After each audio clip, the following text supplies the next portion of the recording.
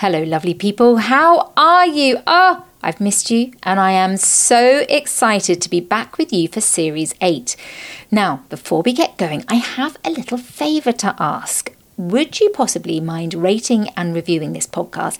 And ideally subscribing to it too. The reason I ask this is the more we do this, the more people we can help with their next chapters. And this is what we're trying to do because frankly, well, next chapters can really be amazing. So speaking of next chapters and amazing, Farrah Storr has not only been the editor of Elle Magazine, she's also been the editor of Cosmopolitan, as well as starting Women's Health Magazine too. She was listed as one of the 1,000 most powerful people in the UK in 2017. Plus, she's won numerous awards, including Editor of the Year.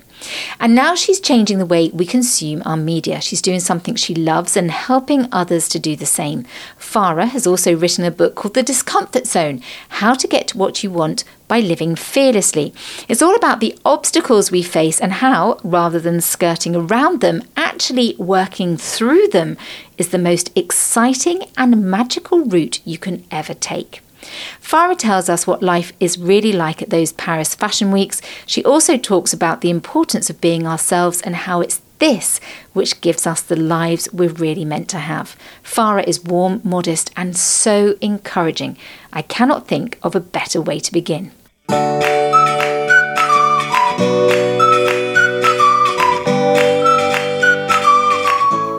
Hello and welcome to The Next Chapter by Ellie Barker. The idea behind this podcast is that as I start my next chapter from journalist to author, I speak with some incredible people who've already started their next chapters in the hope it might help you with your next chapter, or at the very least, you'll just enjoy the conversation.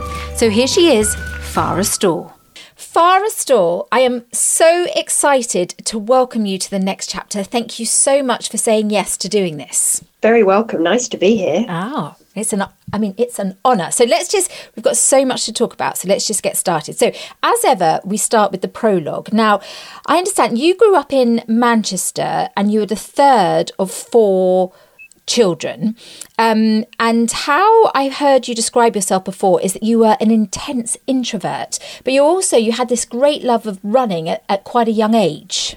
Yeah, I think I suppose just for some context, so I was the middle child of 4, but I had quite a strict Pakistani father.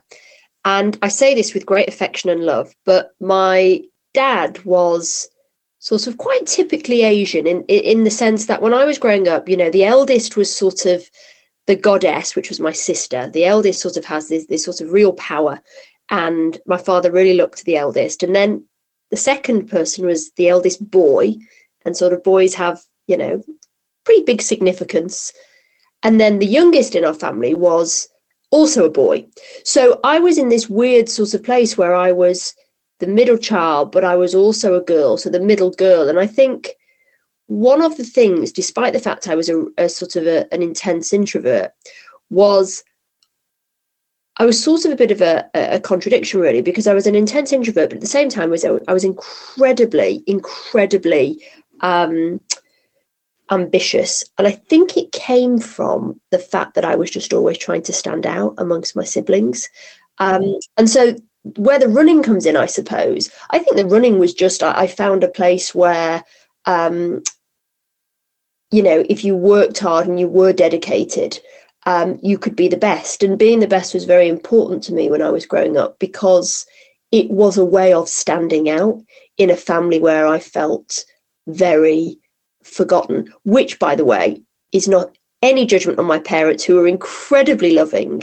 And I don't even think my dad realizes. I mean, I do say to him now, you do realize being the middle girl was very difficult, and he sort of chuckles, but they were very loving. But I think it was something that I internalized myself. And so it manifested in being very driven and very ambitious. And of course, sports for kids, if you are that way inclined, are a really good way to push yourself. It's interesting, isn't it? We do. I mean, I'm the youngest of 2 older brothers, and I totally understand what you're saying there. And it's and we'll go on to talk about this, but isn't it, we become our own worst enemy sometimes because we tell ourselves these stories, and actually it's like you say, your mum and dad, it wasn't necessarily true, but then it goes on to almost define sort of then how you were as a child. It's quite interesting, isn't it?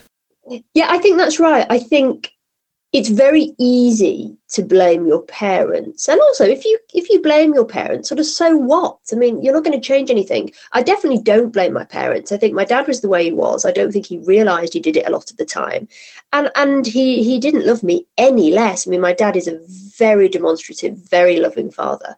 But yes, you internalise what you perceive to be, or I perceive to be, an order of things. And I perceived wrongly, absolutely wrongly, that somehow being the middle girl in some way I had sort of a diminished status within the family pack, which I don't think is true, but you're right, you come up with this narrative of what that means, and therefore, you know, rightly or wrongly, you live your life a certain way because of that. And actually, the truth is, Ella, you know, this is not a woe is me. It served me really well, actually. Yeah, it really has. Because, I mean, we said just before we started recording, I've just been listening on your audio book, the Discomfort Zone, the book that you wrote. So I've been listening. I've had your voice in my ears as I've been running myself, Farrah. So and it's just brilliant, and it just really is. So, and you talk about this in the book, that there you were at sort of 11 years of age. I think you were like at county championship level. You were doing 100 meters. You were doing really well, but the problem came because when you were competing, this is where you're going to be an Olympic runner. But when it actually came down to it, and then you were running and somebody was behind you and catching you up, then it all went a bit wrong, didn't it? Yeah, that's right. I was a terrible finisher. I've always been like that, brilliant out the starting blocks. But if I feel somebody is on my tail, I just sort of gave up. I don't know where that comes from. I think there was always I always like to be ahead of the pack by quite some distance. And again, I couldn't tell you. I mean, I've never had therapy. I'd love to know what they would think. I don't know where that came from. But yeah, with running, that's what happened in the end. You know, I was very good. I was a star runner for a very long time. And then the moment it felt, literally and metaphorically, I suppose, that there was somebody on my tail, I just sort of gave up. And it probably, you know, now I think about it, when I look back at my career, is probably true of how I've lived my career, which is, you know, I've never stayed at anything for very long. I've sort of got to the top and then I've moved on very quickly. And I think I've always done that. And I did that with running. You know, the minute that I felt that I was no longer the best by a sort of clear distance, I just sort of gave up. And actually, running from memory, I sort of shelved very quickly. I'm very good at moving on. But yeah, I just moved on. I don't know what I moved on. I think I moved on to being incredibly academic after that. You know, the academia replaced the running, so the ambition just sort of moved in a different direction. But do you think, again, we'll talk about this, and this is me using very amateur psychology, and I'm definitely not a psychologist, but do you think there's a difference? So there's a difference between that where someone's sort of coming up, and I understand that, you think someone's going to take over, and then you think, I just give up, what's the point? But then there's also a difference between actually you just want to keep growing. And when we come on to talk about what you have done, you've done so many different amazing things. But obviously you're somebody that, you wrote a book called The Discomfort Zone. You know, you can stay comfortable in that one place, but that's two different things, isn't it? That's not giving up because you feel like you're not so good. It's more that you just want to keep growing and improving and learning new things. Yeah, I think that's probably right. It's less about the person behind you. It's more about yourself, which is you feel now is the time to move on, because actually, I mean, that's the point, isn't it? If somebody is catching up with you, probably what that means is it's time for you to keep growing and it's time for you to move on to something new. You know, that's what I always did as an editor. I was never, when I was coming through, editors tended to stay in their positions for sort of 10, 15, sometimes 20 years. I never wanted to stay more than 3 or 4 years in any editorship. One, because obviously, you have to open up the opportunities, of which there are virtually none in the magazine industry. But mainly, selfishly, which is, after 3 or 4 years, if you are performing to the very best of your ability, certainly in magazines anyway, you've sort of, after about 4 years, it's time to move on to something else. I've never been good at sort of just sitting and resting with, okay, I've now achieved this. This is what success looks like.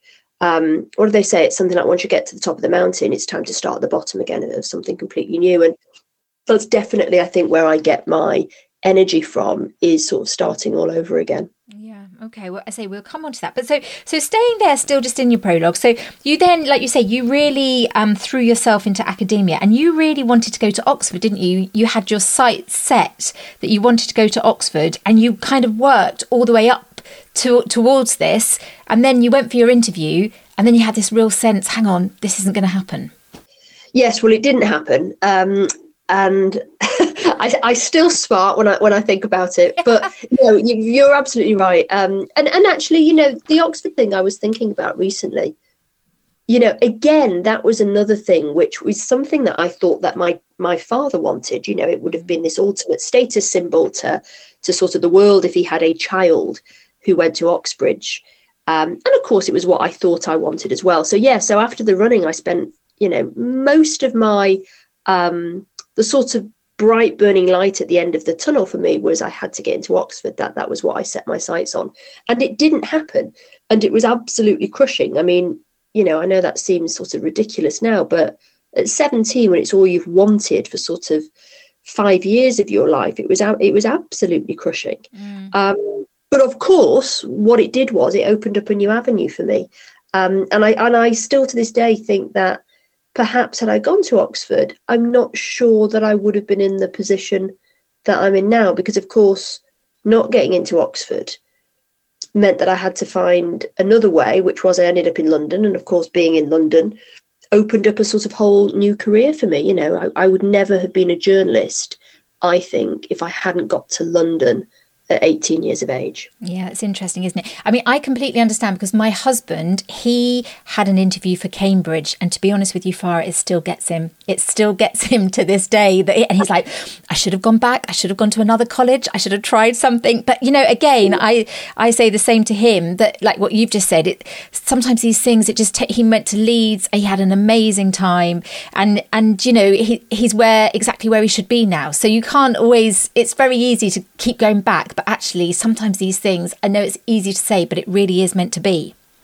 But I think, and it's interesting, I know lots of people like your husband who they still think about it. And I guess it's because at 17, all you want to be is part of the pack, don't you? I mean, you're always sort of, we are tribal creatures. And at 17, I think it was the first time a place which you had seen as highly aspirational basically is saying you are not right, you're not the right fit for here. So I think that's why it sort of burns within all of us. It's that rejection at that point in your life is very difficult. So yes, and we all chuckle about it, all the Oxford rejects, but I think that's where it comes from. Yeah, especially when you've got schools behind you and people saying that you can do this, and then you go outside and then someone says no. It's that first step into the outside world, isn't it? And someone says no, it's tough. It's really tough. Yes, I think that's absolutely right. And of course, the other thing that Oxford teaches you, and maybe this is me being bitter, it could well be, but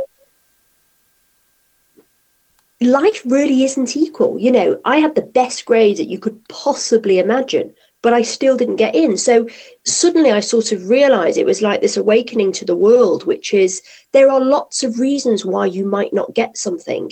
And it's not always about being the best person for the job. There might be other things. You might not be the right type of person, or they might be looking for something different. And I think suddenly, that's again, perhaps why it feels sort of, you remember it so well and so vividly, is that is sort of life. You cannot control things. You can't say, I'm going to get straight A's and therefore I will get into Oxford.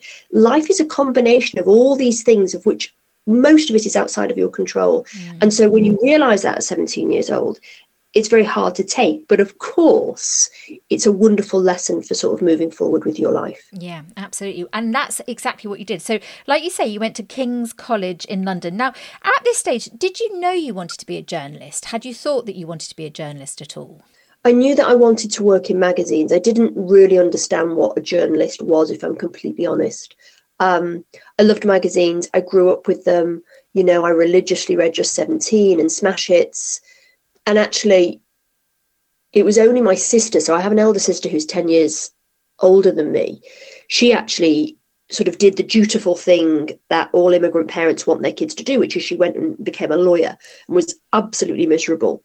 And then she won a competition in a magazine I think she had to write something, and she won like a date with two male models. I don't know why there were two, but she won a date with two male models, and as a consequence of that, she started doing work experience at magazines, and she sort of came back to the fold and said, there is this whole other world, Farrah, out there, and there are people with jobs in the creative industries, and you just have to get yourself to London if you want to be part of it. So I had a sense very early on that I loved this world of magazines, really excited me and gave me a lot of energy. But it was only when my sister moved down and sort of could explain what these jobs look like, that's when it sort of became a reality.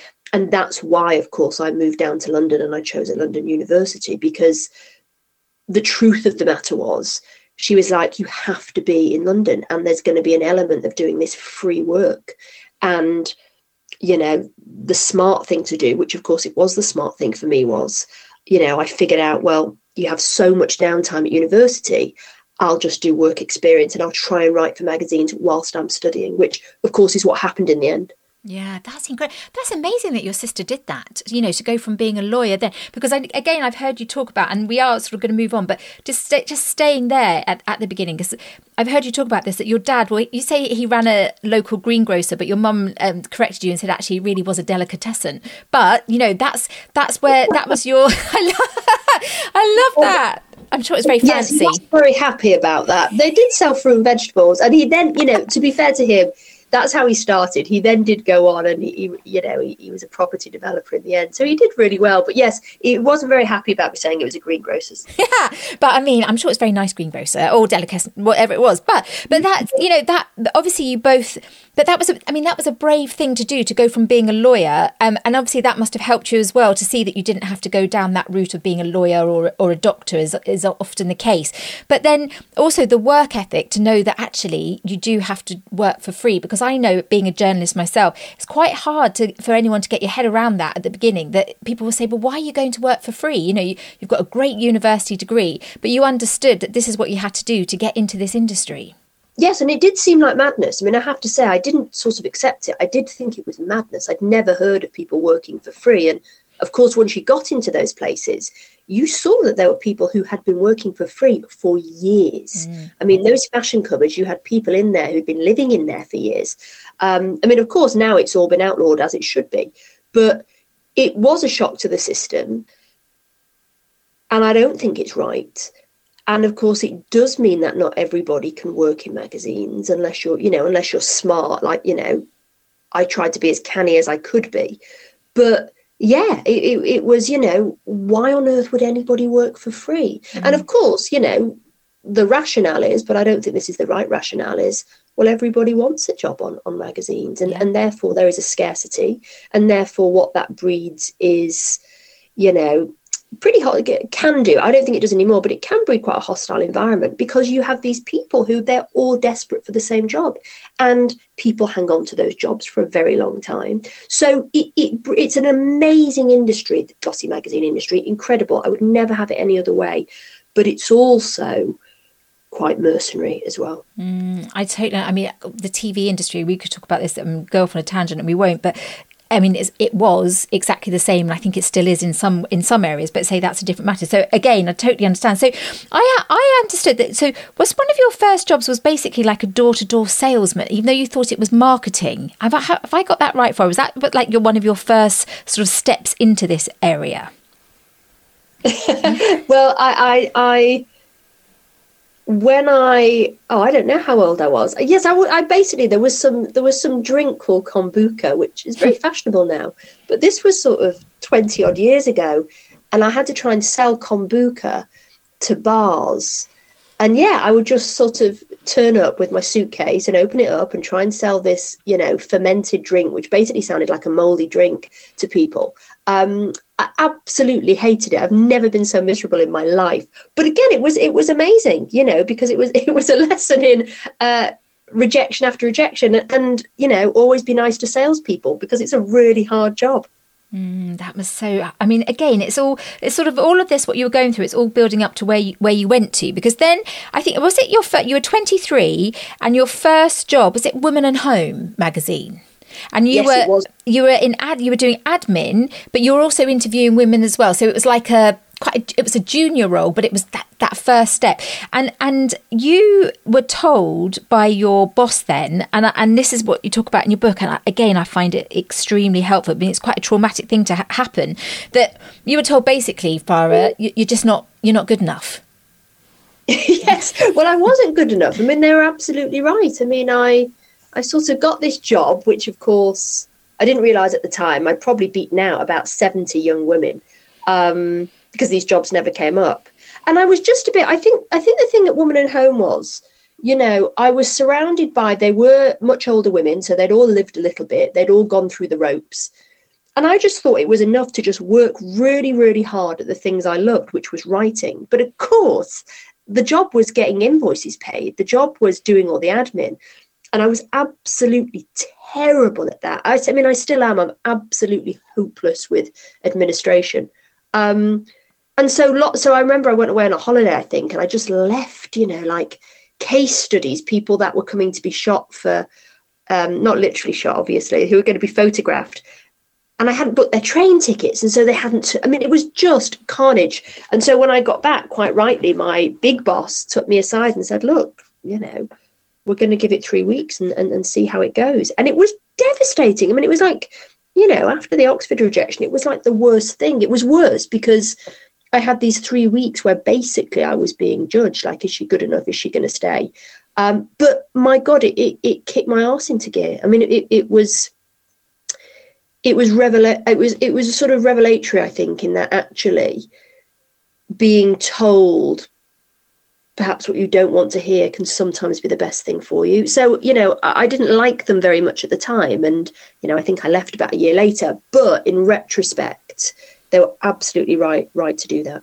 And what do you think? Because, you know, this is all part of the next chapter thing, isn't it, Farrah? Which, you know, it's that horrible thing when you go into something, you think, do you know, this is what I want to do. I really want to do it. And you make that and you got that job and you beat those, you know, 70 others and you're there.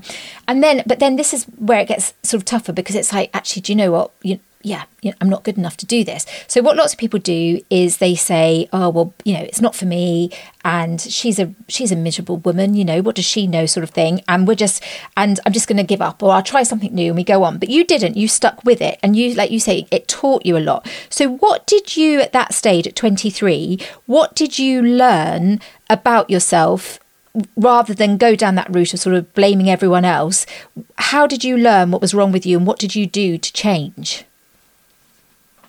Well, I mean, don't get me wrong, I was very angry with her at the beginning. I thought she was just, you know, a miserable old cow and how dare she. But of course, you realise quite quickly, you know, if you want to keep your job, you have got to change and you've got to fit into the system around you. The system doesn't fit around you. And of course, obviously, she was not a silly old cow. She was a smart woman, and she knew what was good for me. But I think what it taught me was the idea that, you know, you can't always control situations. And if something is being asked of you, then you know, these are the rules and you've entered into this strange new world. But actually, you know, this whole idea of, well, this is me, take me or leave me, you know, that's not the reality of situations. So, yeah, I think it taught me, I mean, God, it taught me so much. I think the other thing that it taught me actually was the idea that, you know, hearing things which are quite uncomfortable actually can be the best thing for you. And I think what she introduced me to the idea was, you know, basically all she was saying was, you know, you're not very good at this thing, but actually this thing is very important for the job you have been employed to do. And so what she was doing was she was putting an obstacle in front of me. She was basically saying there's a red flag here and you need to address it. And what it made me realize was, yeah, I couldn't, and actually I wasn't in a situation to flounce out and leave. I just couldn't afford to do that. And so what I had to do is I had to work through the obstacle in front of me, which was I was crap at, you know, 50% of the job. And through working through that, I suppose what I uncovered was I sort of unlocked who I really was. And I guess I've been quite good as, I hope I've been good as a leader, but also as an individual, at now understanding that actually obstacles are this amazing opportunity to figure out sort of what reserves you've got, who you really are, but also to figure out quite quickly what your strengths are and what your weaknesses are. And I've always found, perhaps apart from Woman and Home, in the workplace, we're sort of conditioned to only focus on what people are amazing at and their strengths, but we never sort of focus on people's weaknesses for lots of different reasons. But actually understanding what your weaknesses is really important. I actually think it's more important than understanding what your strengths are, because you can then go forward and either go, I'm not good at this, and therefore I'm going to choose a different path for myself. Or in my case, you go, I'm not good at this, so I'm going to work really, really hard at it so that it doesn't become an obstacle later on in my life. So that's a very long and incoherent way of telling you what I learned from it. But basically, she taught me about the importance of obstacles and the idea that you don't get to hack the system. You can't go around an obstacle because you'll just keep moving horizontally through your life. You're not going to move forward. And that's what she taught me very, very quickly. Yeah, and no, it is very coherent, because this is what you talk about in your book, and you talk about these obstacles. And I personally am fine, and I'm sure people listening to this, especially ones who are sort of in the midst of next chapters or thinking about starting them, because we all put obstacles up in front of us, don't you? And you feel like blocked and trapped. So that there where you had your obstacle, and so did you, because you talk about going back and back sort of almost like 7 times. It's like, if you keep being late for work, why do you keep being late to work for work? Are you going to bed too late? Do you not care about your job? You just keep going back. And did you do that? So did you sort of think, hang on, look, I'm not organized enough, so how do I get more organized? Or do I use, it's going into that tiny little detail, isn't it, that we need to all go into, and then slowly that obstacle starts to sort of melt away. Yeah, I don't think I did do that. Not at 23. I didn't realise. I just sort of got my act together very quickly. But I think when it kept raising its head later on in my life, which was, I'm not a particularly organised individual. I suppose then I started looking at, well, why is that? What does the, disorganisation, what is it? Where is it coming from? And I think you do have to interrogate that a little bit. I just, one thing that I now do is, when I wake up in the morning, when I make my to-do list, I do the 5 things that I hate doing, and I do those first, and I put them at the top, and I get them out of the way first, because otherwise I won't get them done, and the day will sort of descend into chaos. So, I don't think I did interrogate it when I was 23, but I think later on in my life, I think there's probably still interrogation to do. Why do you avoid doing certain things? Because they probably tell you something about yourself, don't they? They really do. Why do you get up late in the morning? Well, is the reality that, maybe you're a bit lazier than you thought. Maybe you're not this get up and go person you thought you were. And I think that's very scary for people to really confront who they might actually be, as opposed to the person that they think they are. So, that's quite a hard thing, I think, to ask of people. What is the real reason why you have these obstacles in front of you? And not everybody does it, but I think it's a very good lesson to sort of strip back and back and back, like, what is the real reason for it? Yeah, it is. And so many people, we know sort of are trapped by this, and I include myself in it. So it is so helpful, because you carried on. So you went, forgive me if I haven't got the right order, but then you went on to Good Housekeeping, Glamour. You were the features editor of Marie Claire, deputy editor of Top Santé. Then I know you went to Australia at some point as well. But then you launched Women's Health Magazine, and then so that there, for again talking about those obstacles and hurdles. I think you had a very small budget, you had a very small team. It was almost an impossible task, and you had to sell 100,000 copies, I think, in the first month. So by this stage, all this determination and sort of overcoming the obstacles, you had a major obstacle there, and you had a major, but you did it. You were able to do it, and how did you do that? Well, again, we had to, when I was given the editorship of Women's Health, it was a bit like the Woman and Home situation. What had actually happened is they had another editor in place who had walked out and said, this is crazy. It's a mad time to be launching a magazine, because it was 2012, I think, which was a particularly dark period for magazines, like the digital revolution was coming. It just seemed mad that you would wait a month to read something and sort of pay £5 for the privilege. So when they offered me the job, and they took a risk on me because really I was a real unknown. I'd never been an editor before. They gave me 6 weeks in which to do it. So I sort of, again, it was a little bit like the Woman and Home experience. I had to sort of blast through the obstacles because in 6 weeks' time, we had to get a magazine out on newsstands, and walking away, because I'd given up my previous job, walking away was not an option for me. I had to earn money. But, we became, and I say we because there were 4 of us, including our intern. We became in that sort of 6-week period very adept actually at sort of smashing through obstacles. And we just started to think very creatively about things.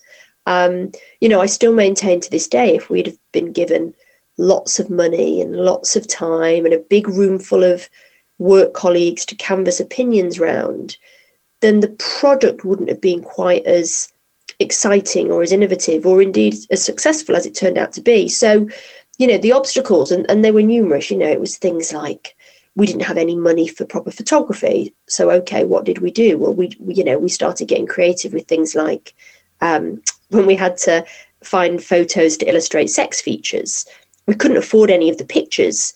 So we just came up with ways of showing sex using, it sounds revolting, but of using like a banana going into a melon. So we had to sort of think, and of course what that did was the sort of desperation to be able to afford these things sort of unlocked this creative constraint that we had. And it changed the whole tone of the magazine. It ended up being this very funny, sort of very irreverent magazine as a consequence of that. But yes, it was, obstacle after obstacle because of the money, because of the time, this sort of ticking clock we had, which was a very big obstacle for us.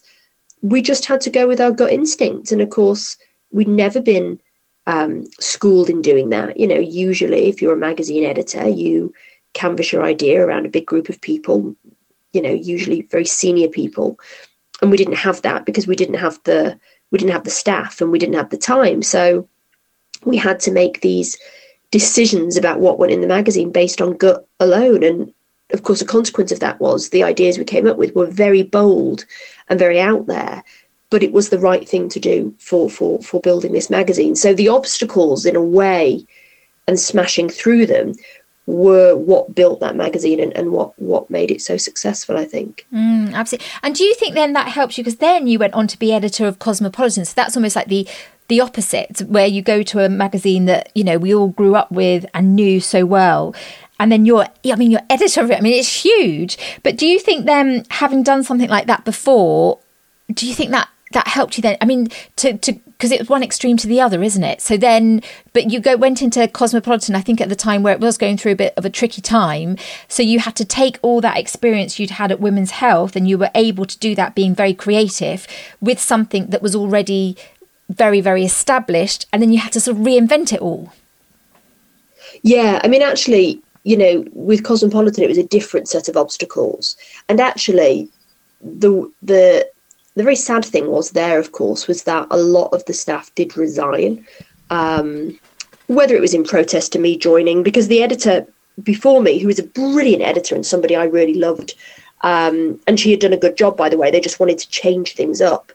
I think about 80% of the staff resigned. So that was very crushing. That was very difficult for me.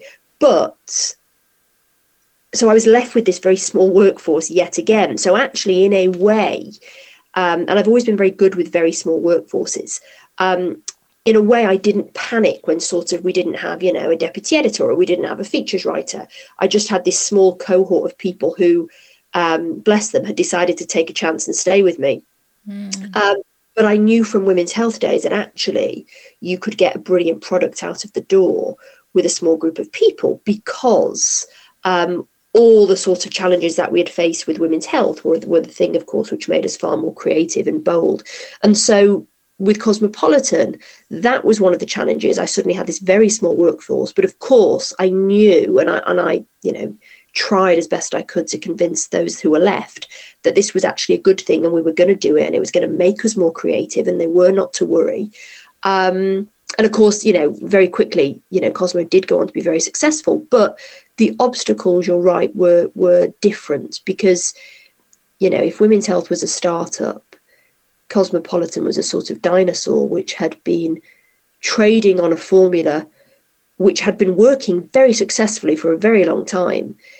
But sort of by 2015, which was when I came, sort of felt a little bit old-fashioned. And so that was difficult because essentially, what we wanted to do was make it more palatable for a younger generation of women. The problem was Cosmo was still selling a lot. It just wasn't selling as many as it once had. And so I didn't think that actually we wanted to get rid of the older readership that we had in order to bring in the younger readership. I actually sort of thought, well, there's got to be a place where the two can exist together. And that was hard figuring that out. But, I think it would have been, so that in itself was its own obstacle. So in order to find a place where those two generations of women, or 3 or 4 generations of women actually could come together, it was very difficult. That was an obstacle. We had to think differently about sex. And, whereas women who grew up in the 70s, 80s, and even 90s were okay with sort of reading things about 10 ways to give a blowjob, if you've got a millennial woman or even younger, they don't sort of see the comedy in that so much. And they don't see the comedy in having a naked man, like a naked centerfold. So that was very difficult. And actually what we did in the end was we got rid of a lot of those sacred cows, the sex positions and the naked centerfold, largely the naked centerfold, because actually at that point there was a real sort of women's movement going on. And we just didn't feel on Cosmo it was right to objectify men if that's what we were asking, if that's what we were saying we didn't want ourselves. So we got rid of a lot of the sacred cows. That was very difficult because there are a lot of people saying, you do that, you're an idiot, that's what we're famous for. And actually we just went back to old school long form journalism about sex in 2015. So, we did long form investigations on, women who were, I can't remember what they called themselves, but were part-time escorts, or we did things on Tinder, or we did things on, the shop girls of Magaluf. And it worked, that there was a place where, women who were 60 and women who were 21 found the subject of sex, modern day sex, absolutely compelling. So, yeah, so it was hard, but in a different way. But because of that, again, we came up with this formula that worked. But again, if Cosmo had been in a perfect place and it had been number one and I was just coming in and the reins were being handed over completely, I don't think I would have got to a place, or I wouldn't have created my version of Cosmo that I did, or our version, I would say. But where did you find, Farrah, because that was such a huge thing. Where did you find the confidence when you say like 80% of the staff went? Obviously it went on to, what you did was right. And in hindsight, but at the time, you must have had your wobbles. And how do you cope with that? Because when you're going into such an institution like that, 80% of the staff walk out and really you're just like sort of left standing there, and a huge responsibility because no one wanted to see Cosmopolitan go wrong. So how did you cope with that kind of pressure, and how did you move through those obstacles? Well, I have to say I was really lucky in that I had an amazing CEO called Anna Jones, who essentially, and it's sort of one of the greatest lessons in leadership for me. She basically said to me, this is going to be really hard. You do what you've got to do, and I will have you covered. Do not worry. And that was an amazing thing to have that. I've never really had that since in my career. So essentially what she was saying is, I will take one for you, but I believe you know what women want. Do it. Don't mess up, hopefully. She probably said that laughing, but she was like, I've got you covered. So if there's any problems, I'll deal with it. So that was a massive lesson in sort of what really brave leadership looked like. So she allowed me to take all of these risks. And I knew I knew that I had a comrade, I suppose, there. And, of course, when people were leaving all the time, I was very worried about what she was going to say. But she was fine about it. She's like, well, this is what happens. And I think that's one of the lovely things, what I learned about leadership actually is, is sharing experience. And so that was very helpful. And then I think that, you know, once I knew I had that, it was sort of okay. Because I think what I've always been good at was, you know, if somebody gives me a mission, so, you know, the idea was get Cosmo back to #1 in 6 months. So I had a goal in mind. And once I know what the goal is, and I understood, of course, from my time at Women's Health, that all goals are littered with obstacles. I mean, that's, you know, that is the point of success. But I understood actually that obstacles could be quite miraculous. I sort of felt okay. I sort of felt like I was in the driving seat and nothing was going to go terribly wrong because I was protected by this amazing person, this amazing leader. But what I was about to go into was difficult. But I also knew from experience that actually in that sort of discomfort, in that sort of difficult eddy, that actually got the best out of me and it got the best out of my team. So I think that's where the confidence came from. I wouldn't even say it was confidence. I think it was just an innate understanding that what's going to get me to that place over there is working through the discomfort. And I think I understood that implicitly because of what had happened at Women's Health. I think I would have been far more worried had that not been the case, actually. You know, a lot of people use constraint to unlock creativity. And that's what I needed and my team needed in order to be the best that we could be. So, yeah, I don't even think it was confidence. I think it was just an understanding that this is going to be okay. And this is what is needed to get us to this place over there. Yeah, I mean, what an amazing example she was, though. And for you then to go on to, you were a leader, but to have somebody like that, because that is just the leader. You know, it's taken me a long time to understand that a leader is somebody that makes you believe in yourself. It's not about them themselves and you look up to them. It's they give you this feeling, which she did, and you've obviously given to other people. And can I just ask, so obviously you started off like writing and, you know, you're a journalist at heart. How did you find that from going, I know you always edited your magazines, but, you know, being the one going out there doing the interview like I do now. I'm a reporter for ITV and I love that. You know, I go out and I interview people and I make my reports. But how did you find that going from doing that to also then managing people, which I know is so hard, and budgets and all sorts of things? Did you find that? And again, did you just feel that that was all part of your this natural growth that we're seeing that's gone on since you were a child? It's very hard managing people, very difficult. And it was the most challenging thing for me. I think how I became... I can't say a good manager because you'd have to ask the people that worked under me. I'm sure there's lots of people who would say I wasn't a good manager, and there'll be a lot of people who say, yes, she was great. But I think because I changed, I did the classic thing you're told not to do by your careers counsel at school, which was I changed jobs every few years. And of course I did that because I needed to earn more money. But as a consequence of changing jobs so often, what happened was I got to see so many different styles of leadership. Whereas some people that stay in one job, they only sort of see one formula. So I saw so many and was exposed to so many that actually it was sort of amazing because I had good bosses. I had what I perceived to be bad bosses. Of course, now I've been a boss. I don't think any of them were bad bosses. I think they were just trying their best under incredible pressure. But I got to a place with managing people where I sort of took the best from what I saw of other people. But I still found it really hard because what I discovered was, in the end, that the best way to manage, because people always say, what sort of a manager are you?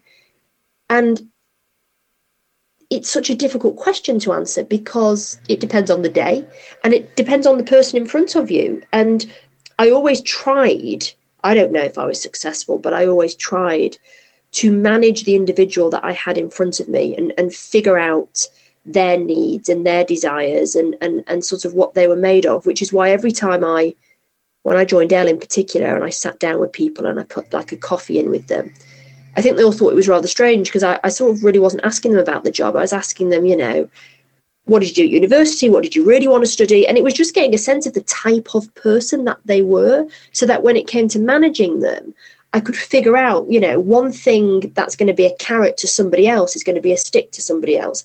And so that's what I tried to do.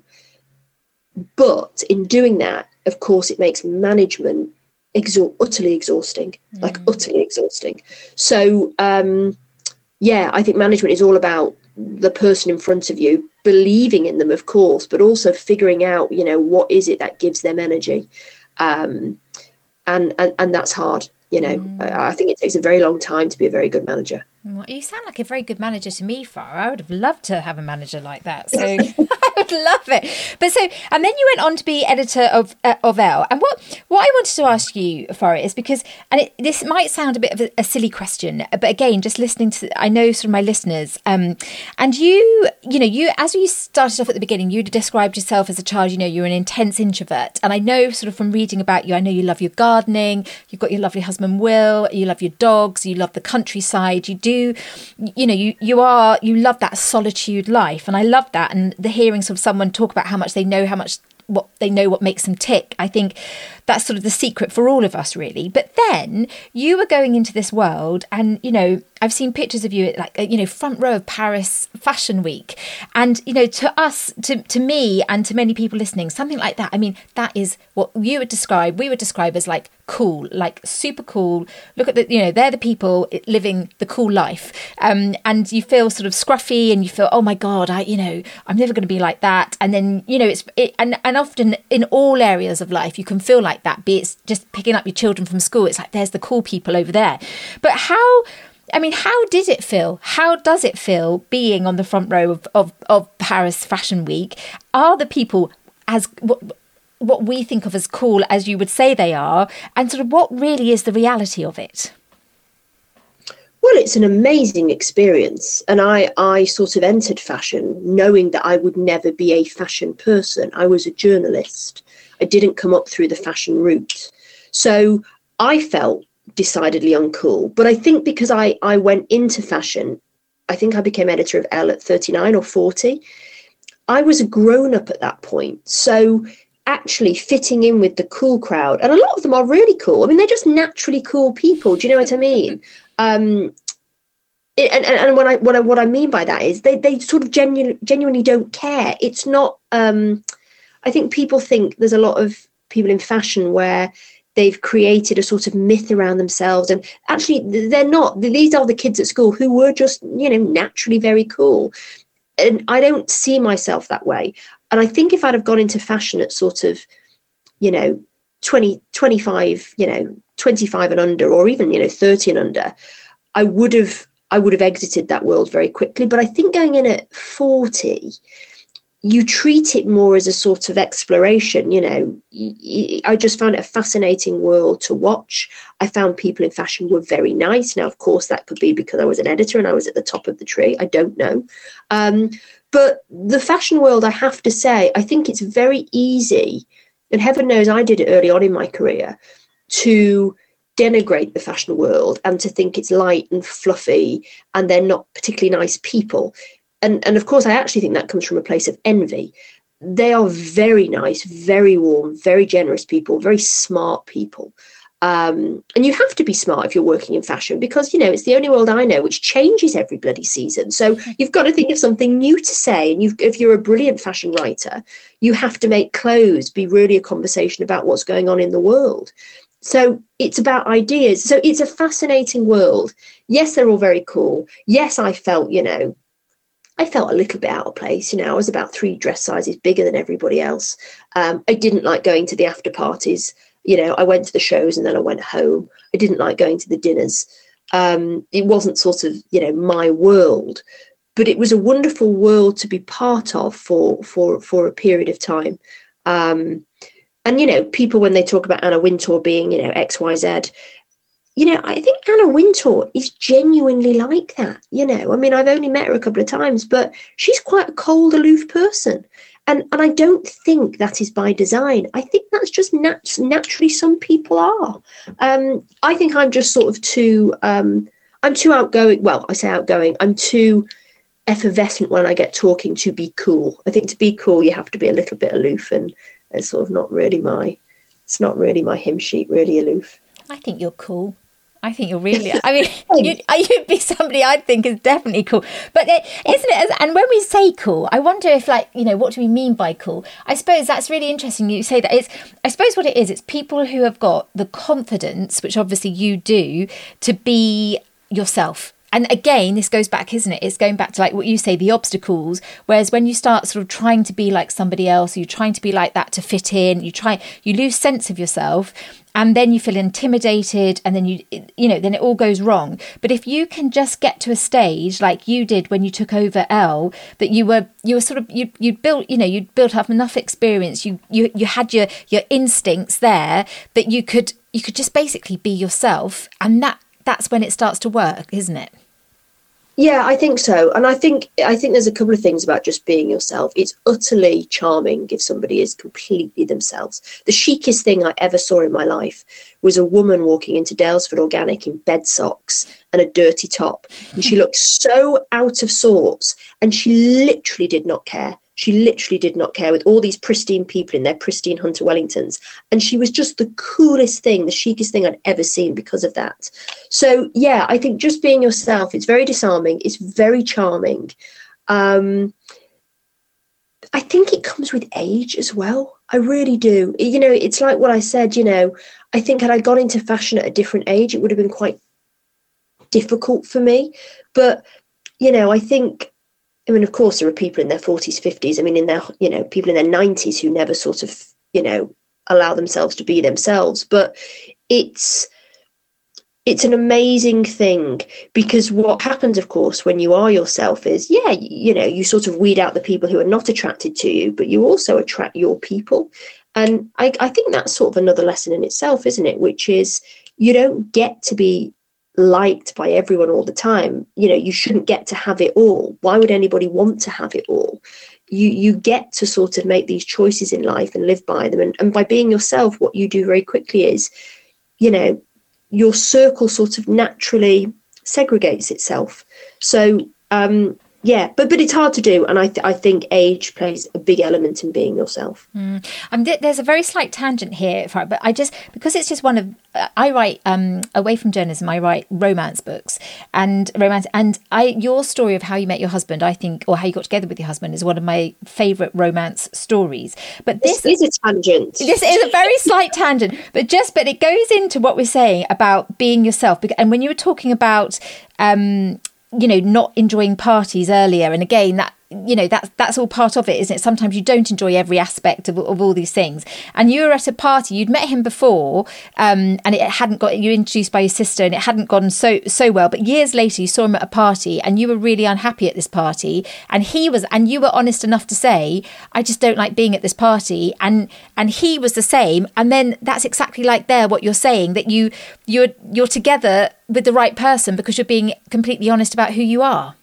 That's right. And, I think actually what I said was far less nice than that. I think I was sat there and I said, I hate everybody in this place. and he went, yeah, I do too. Yeah. And yes, you're absolutely right. He still talks about it. He says, that's when I knew this is a good person for me. And, we've been together, 20 odd years. He's my best friend. I mean, he literally, people say that, it's a cliche. He literally was my best friend before we became romantically involved. But you're right, by being completely, I mean, it is a cliche, the word now, authentic, but by being yourself, I attracted my husband.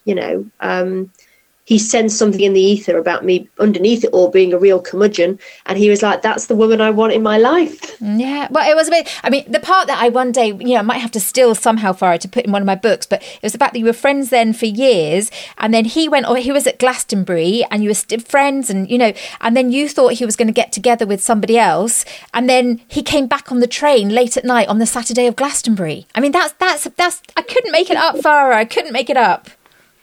Yeah, I think he did get together with the other person, but I think, and because we had been such good friends at that point, when he actually rang me from Glastonbury. Glastonbury was not my thing, and it was the Saturday night, so it was the big night, and he just said, there's all these really funny things here, but nobody finds them funny like you find them funny. I think I'd asked him how it was going, and then he said, oh, but by the way, there is this girl that I've met, and I just felt very, I can't even describe what the feeling was, but I knew that I didn't want him anywhere near this woman. And I knew actually that if he fell in love with somebody else, that to be fair to this girl, our friendship would probably be over. And I didn't want him to not be a part of my life. So very selfishly, I said, look, why don't you just jack in Glastonbury and come back to London? And to my amazement, he went, yeah, okay. And yeah, he got on the train and he came back and he knocked on the door of my little flat. And yeah, we just fell into a kiss. And it was, I mean, look, it was complicated after that because it is weird. It sounds very romantic, and it was very romantic. But of course, we sort of had to work backwards because it's like, oh, this is my best, you know, so it was complicated in the beginning. But yes, and for years I was like, well, it wasn't very romantic how we got together, was it? Because we didn't see each other across a room and want to rip one another's clothes off and blah, blah, blah. And he was like, well, actually, I think it's probably one of the most romantic stories there is. And I actually think he's right, because I think because we were able to be ourselves in front of each other, I think what was happening was behind the scenes, you know, our brains were going, this is a very good life partner for you. This is the sort of person you should be with. So the friendship was grooming us basically for marriage. But I think if I had pretended to be anyone else, maybe we wouldn't have got together. Maybe Will wouldn't have thought I was, you know, the sort of woman for him, and vice versa. Yeah, well, exactly. And that's, you know, that's the same in friendships, working relationships, all sorts. I think though, Farrah, if I put it in my book, if you don't mind, it'll have to be raining on the out, you know, I think it has to be raining that moment where he arrives at your flat. No, sadly not. I think it was a very hot June evening, sadly. Might have to change that. But anyway, we do digress. So moving back on, I'm so conscious of your time. So there you were. I mean, you're editor of Elle. You won numerous awards. You're, you know, editor of the year award. I mean, we're talking really absolutely top of the game. And then obviously anyone listening to this now will know what's going to come next is then you did something completely different again. So you now, so you left it all, basically. You left it all behind you, but then doing something completely different. So you work now with Substack, and you're editor of Substack Reads, and you're head of writer partnerships. But you also have your own, which is, I love it, Things Worth Knowing. So you've got all your own writing again, and also now within interviews with other people. So can you explain, why did you do this, and sort of how it all came about, and what you're doing? Yes, yeah. So, well, I think the truth is, you know, my time in magazines was coming to an end. I'd sort of done everything that I could do. I was at sort of, you know, it didn't get really any better than editing Elle. And also, if I'm completely honest, the industry is very difficult now. And I worry about the industry. And, you know, I was 42 and I was looking out on the sort of horizon going, well, you know, are magazines going to be around in sort of 10 years' time? I'm not entirely sure, certainly not in the way that I had worked on magazines. So I was sort of, so there was always that, you know, and I have to be very honest about that. There was always a worry about what is the future of this industry that I adore. And when I say I adore magazines, I loved the writers. Those were really like my people. Those were the people I liked, you know, the difficult people. The misunderstood people. They're the ones I like and I find interesting. But at the same time, I had reached the top, and you know, it sort of stopped being exciting. And so I remember saying to my husband, like, you know, what am I going to do? You know, I thought about, well, maybe I'll go and be a garden designer because I love gardening. But then, of course, I realized that's a hobby. It doesn't mean you need to go and do it as a job. And actually, if I did it as a job, I'd probably hate gardening. And so I just started thinking about, well, what was the thing that sort of got me up in the morning? What did I love? And of course, what I loved writers. And so Substack it's an American company. It's a tech company, but really it's a company built by writers. You know, it's like the world's biggest paid for newsletter platform. And it allows writers to basically get paid for their work directly from their audience. And the reason I say that is that actually was really important to me, because it goes back to our conversation at the very beginning, the difficult thing about being a writer, and the reason why there are not many writers who stick it out on magazines. They just cannot afford to. You know, word rates, it's the only sort of profession I know where the salaries are going backwards and the word rates are going backwards. And so you end up with some of the best writers in the world going, I can't hack this anymore. I can't pay my mortgage. And also there's not many writing jobs anymore. So what appealed to me about Substack was, was that actually people could start a newsletter, and it's not just newsletters, you can do a podcast or you can do video, but they get paid by their audience. And that's a very honest transaction. Obviously on magazines, writers are paid a salary, and people often buy, I'm not a fool. People often bought Cosmo for the writers, not for Cosmo, the brand. We were led to believe it's because it's Cosmo, it's the brand. But often the writers were the people that brought in a lot of the audience.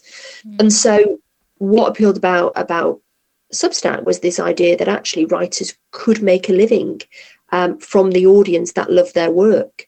And so, I sort of left, I resigned from Elle, and I joined Substack. I'm actually head of writer partnership. So basically sort of head of the UK side of the business, which is their second biggest market. And the job is, I'm definitely out of my depth some days because, the company is mainly engineers, mainly people who are a lot younger than me, who've come from very different backgrounds, tech people. But it's really interesting. And my days are spent with writers, and my days are spent helping writers make money and strategizing with them about, might this work? So there's an element of editing, a little bit of editing, helping people. So it is a big departure. It's completely new. But at the same time, it's sort of not. It's sort of what I've been doing forever, which is, helping people be more creative. It's just I'm just operating in a different world now. I don't have a big glass corner office anymore. I work from home. I don't manage people. I'm the only person in the UK at the moment. So those bits of the job have gone, but actually the bit of the job that I always enjoyed, being an editor, which was working with writers, I'm doing that more so than ever.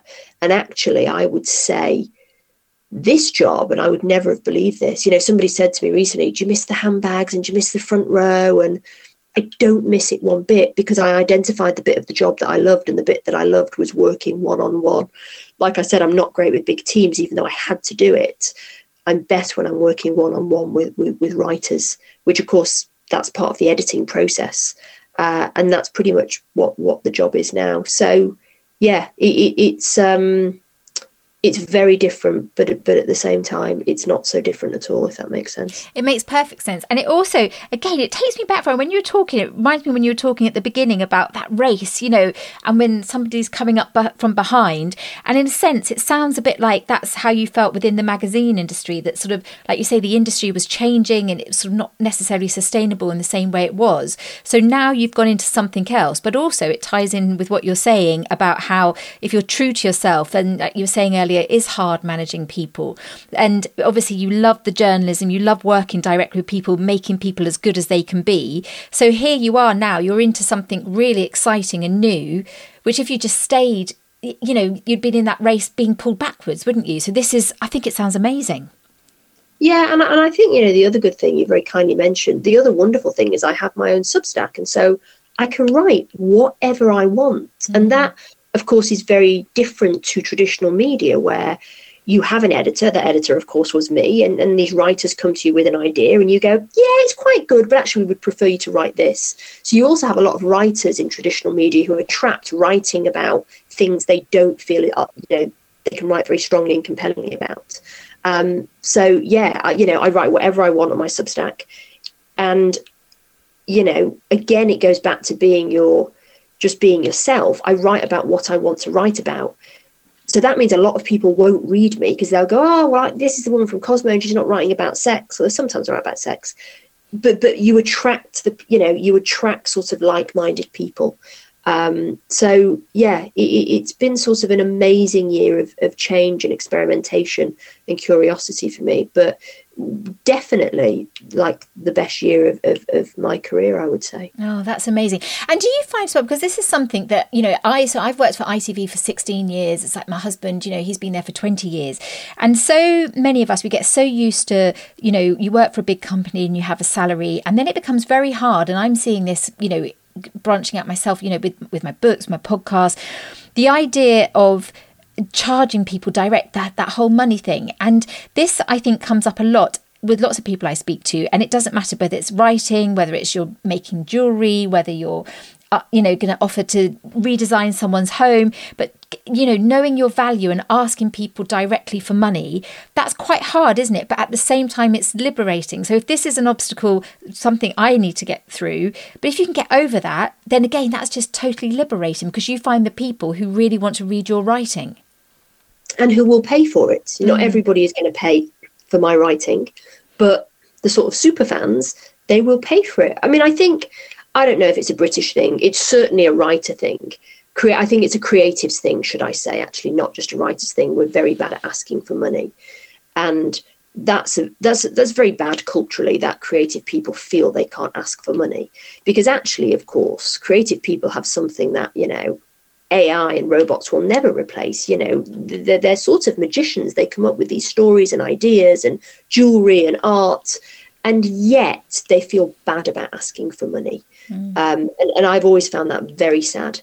I've never felt bad about asking for money. I think if somebody cleans your windows, you pay them. If somebody writes a brilliant, book or a brilliant piece of writing, you should pay them for the time and the thoughts and the creativity that they've put into that. So, yeah, but it's very difficult, and it's one of the things that in my job now I see time and time again is writers going, oh, well, who'll pay for me? Or, oh, I can't ask for money. And of course, by the way, it's particularly bad for writers because the internet has meant that writing actually is seen as disposable, and everything is free. Of course, it's not free. You pay the price with advertising, but and Substack doesn't have advertising. But I think it's taking a while for audiences to realise that all this free content out there, it's not actually free, is it? No. It's like you have to be assaulted with, adverts for pedal bins and compost bins, if you're me.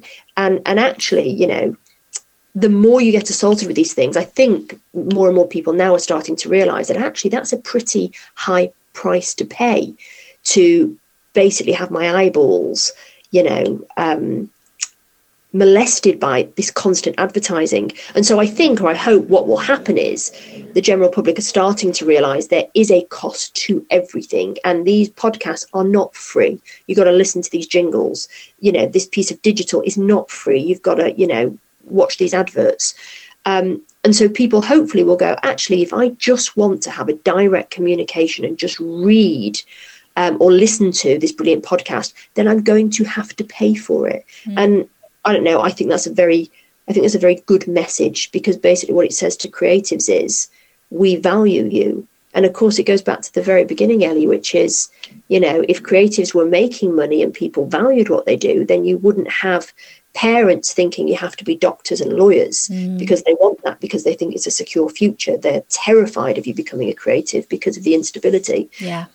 So I think there's sort of, I think there's a sort of greater good. God, that sounds very Silicon Valley, but I think I genuinely think there is a greater good, coming of this. I really hope so. Yeah, I mean, this is a whole. I mean, it's just say I work in the industry. My husband does, and this in terms of television, because I know you can sort of put video content on it, but also it's the writing, it's all of that, and this is game changing. I think it personally. My husband and I both think it is a game changer, and it's a way of people as well having exactly what they want, and being able to, you don't have to necessarily flick through all the, like you say, listen to all the adverts or read all the other, you can have exactly what you want. And especially if you're learning from it, or it brings you up or it lifts you up, you can really have that authentic life that we're talking about. So I could go on about this for hours, and I won't, because you've got to run Substack, Farrah. You're busy. You've got articles to write. So to be continued. You're to be continued. I'm guessing you're going to this is just the beginning, and you can do more and more of this. Yeah, I think so. I mean, I'm 1 year into this sort of new journey. So where I'll be in 4 years' time, I don't know. I'd like to still be at Substack. I said to my husband, this is the first time I sort of think I could be here forever. Wow. And I think that's because it's a startup. And so actually it's constantly changing. And so that's constantly keeping, so I feel like I'm constantly growing, and I've never had that before. And I think that's because I've always been in legacy media, where this is what the business is. You've got to grow to match the business. I think the difference with Substack, of course, is the business is constantly evolving and constantly growing. And so every day, you know, I get in and there'll be something new on the platform that I've got to get my head around. And that's a really good sign of sort of a, for me anyway, of a good job for me. It sort of fits the type of person that I am. So yeah, you know, ask me in 4 years' time, but I'd like to still be here. Yeah, I'll ask you back. I'll ask you back, Farrah. I'm going to check on you. Yeah, I get that as well. That whole, you've always got that, like, it's almost like a little whisper in the side saying, oh, this industry is, oh, it's, you know, everything's changing. You know, everything's changing all the time. Whereas to be involved in something, whereas this is just the beginning and who knows where we're going to go, that is a wonderful place to be. It really is.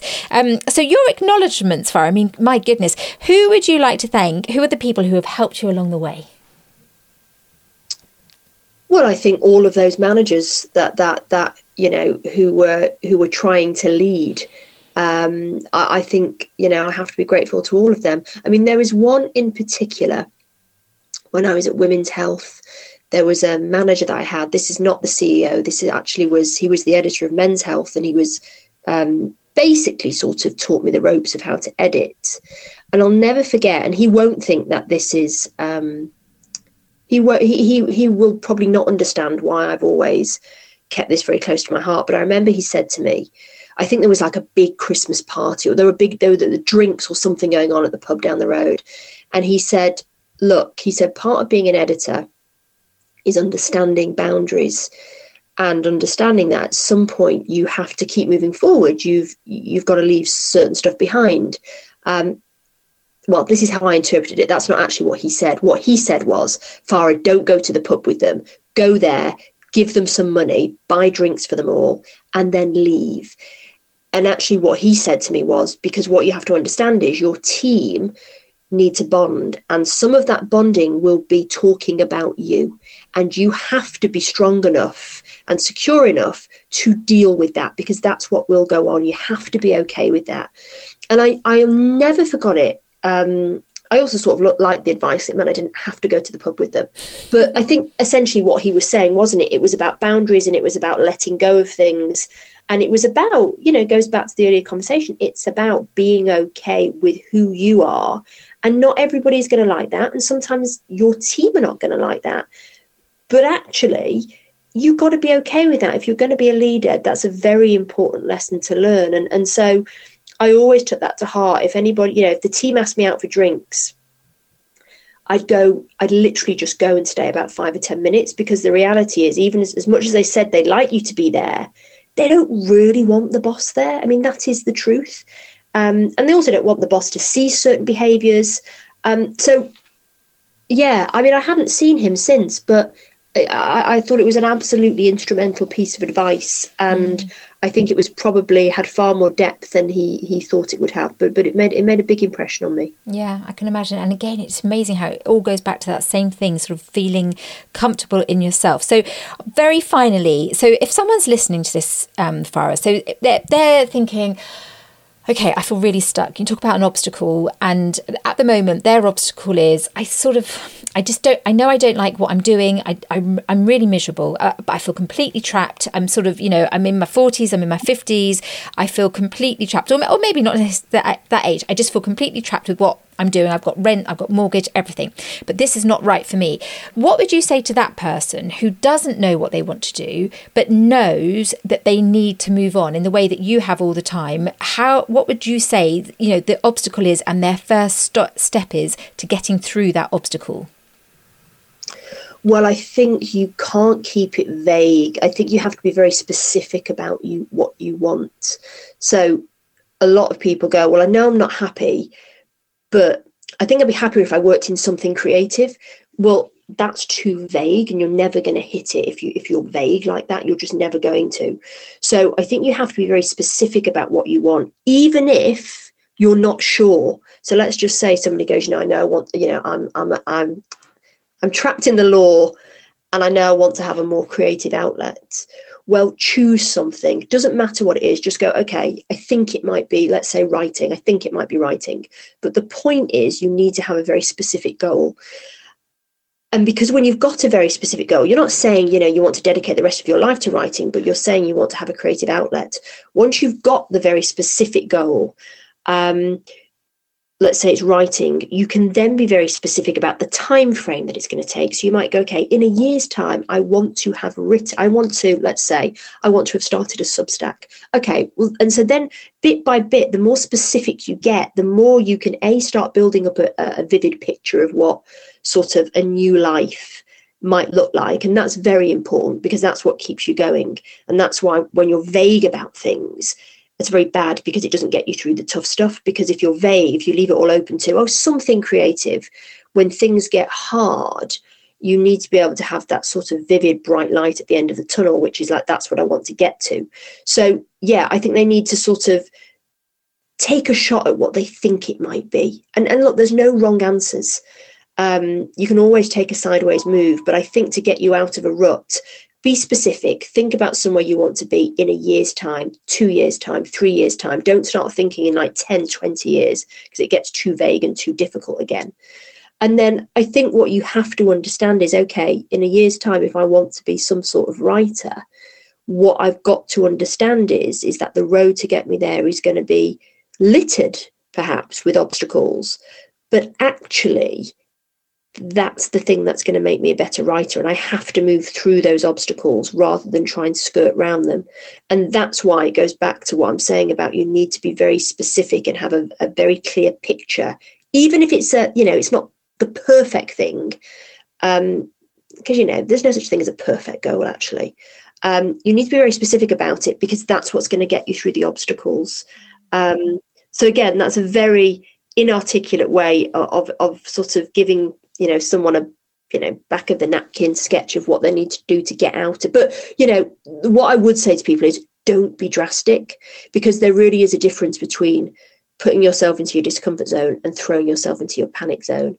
And when you're panicked, if you go, right, I'm gonna abandon my job as a lawyer and I'm gonna start applying for magazine jobs, well, you're going to get very heavily burnt, because you're not prepared for it. So I think people do have to understand. It goes back to being realistic about what it takes. And it goes back to sort of setting yourself small ambitions to get you to this sort of bigger end result. Yeah, it makes perfect sense. And this is I promise you, is my final question. I promise you. So somebody now listening to this, and I've got a close friend in mind. I know she's just stepping over the line. She's saying she wants to work in interiors, and she's doing it. And again, doing it on your own, which is often, again, it's very frightening. But how do you cope with that? So that's interiors is, it's not dissimilar at all to fashion. And there's we go back to saying cool people, and lots of people got opinions about it, and it's so daunting. What would you say to that person that, like, to keep that belief that what they have to offer is people do want to hear about? Well, I think that's where you get it from your community, isn't it? Whoever she has to, and this is where people have to, again, I think it's a slightly British thing. You have to be good at accepting praise. I think when you're starting out in something, it's not a time to be self-deprecating, actually. I think let's take your friend, if she's working with one client, she needs to take every bit of praise that she can get, and she needs to believe in it. So I think that's very important. We're always told, be self-deprecating. And to a certain degree, I do believe in that. But I think when you're starting out, you have, whatever scrap of praise you get, you really need to let that nourish you. It's a really important thing. And, again, it goes back to being yourself. If the world is full of cool interior designers or cool fashion people, well, there is a place for you. And you sort of have to choose what your lane is and sort of block out what everybody else is doing. I think it's very easy to get distracted by what other people are doing around you. And that's why, again, it goes back to having this very specific idea of what does it look like for you, because it's your idea of success is going to be completely different to the cool person you're sat next to on the front row. And therefore, you sort of stop competing with them. And I think that's the important thing, this sort of constant comparison with where somebody else is at or what somebody else is doing. You can only sort of deal with the path that you have set yourself. And that's why, I was saying earlier, don't be vague about what it is. It's not, I want to work in fashion. Maybe it's, I want to be a fashion designer who specializes in, I don't know, vintage clothing. It's very specific, which means you suddenly can't compete with other people. And I think that's a very good thing, actually. Farrah Storr, you are absolutely winning your race. It has been, I could talk to you and keep talking to you. I love talking about the discomfort zone. Thank you for being such an amazing and fabulous guest on The Next Chapter. You're very welcome. Thank you so much for having me. So there you are. What did you think of that? I loved that conversation. I learned so much. She's brilliant, isn't she? So much to take, but I just love that. It's an amazing thing to be yourself, because then you can attract the people who are your people. I mean, it's so simple, but so true. Now, you can find out all about Farrah and her Things Worth Knowing column at Substack, and her book, The Discomfort Zone. Well, I can't recommend it enough. It's helped me so much, and I really hope it will help you too. And if you'd like to keep in touch with me, well, I'd love that. You can join me at elliebarkerwrites.com, and I'll send you some notes about next chapters, my books, and also just to see how you are. It would be lovely to keep in touch. So if you could sign up to my mailing list, well, that would be wonderful. I'll be back next week. But in the meantime, just keep being you. You're amazing. I think so. And Farrah does too. Speak soon.